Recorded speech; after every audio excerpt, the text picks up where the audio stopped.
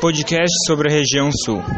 Grupo Leonardo Moraes, Guilherme Dalagnoli, Guilherme Fopa, Guilherme Yeski e Fernanda. A região sul é formada por 3 unidades de federação: Paraná, Santa Catarina e Rio Grande do Sul. Essa região é a menor do país, contendo uma área de aproximadamente 536.774.300 km², e com uma população de cerca de 29 milhões de habitantes, gerando uma densidade demográfica de 50,2 habitantes por km². Com isso, é a segunda região mais povoada do Brasil. Agora, falarei sobre os principais elementos do meio ambiente da região sul.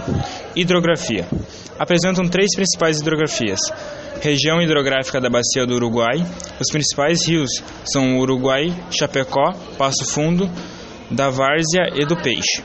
Região hidrográfica da Bacia do Paraná.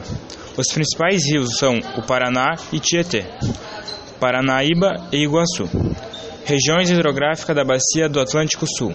Os principais rios são Itajaí, Jacuí, Itajaí-Açu e Itajaí do Sul. Fauna e flora.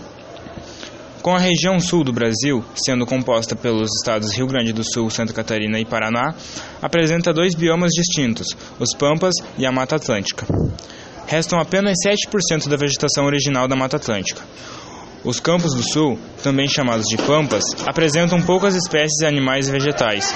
Com o clima temperado, a região sul é o destino predileto de aves migratórias, que encontram em suas águas e matas o lugar ideal para fugirem do inverno no hemisfério.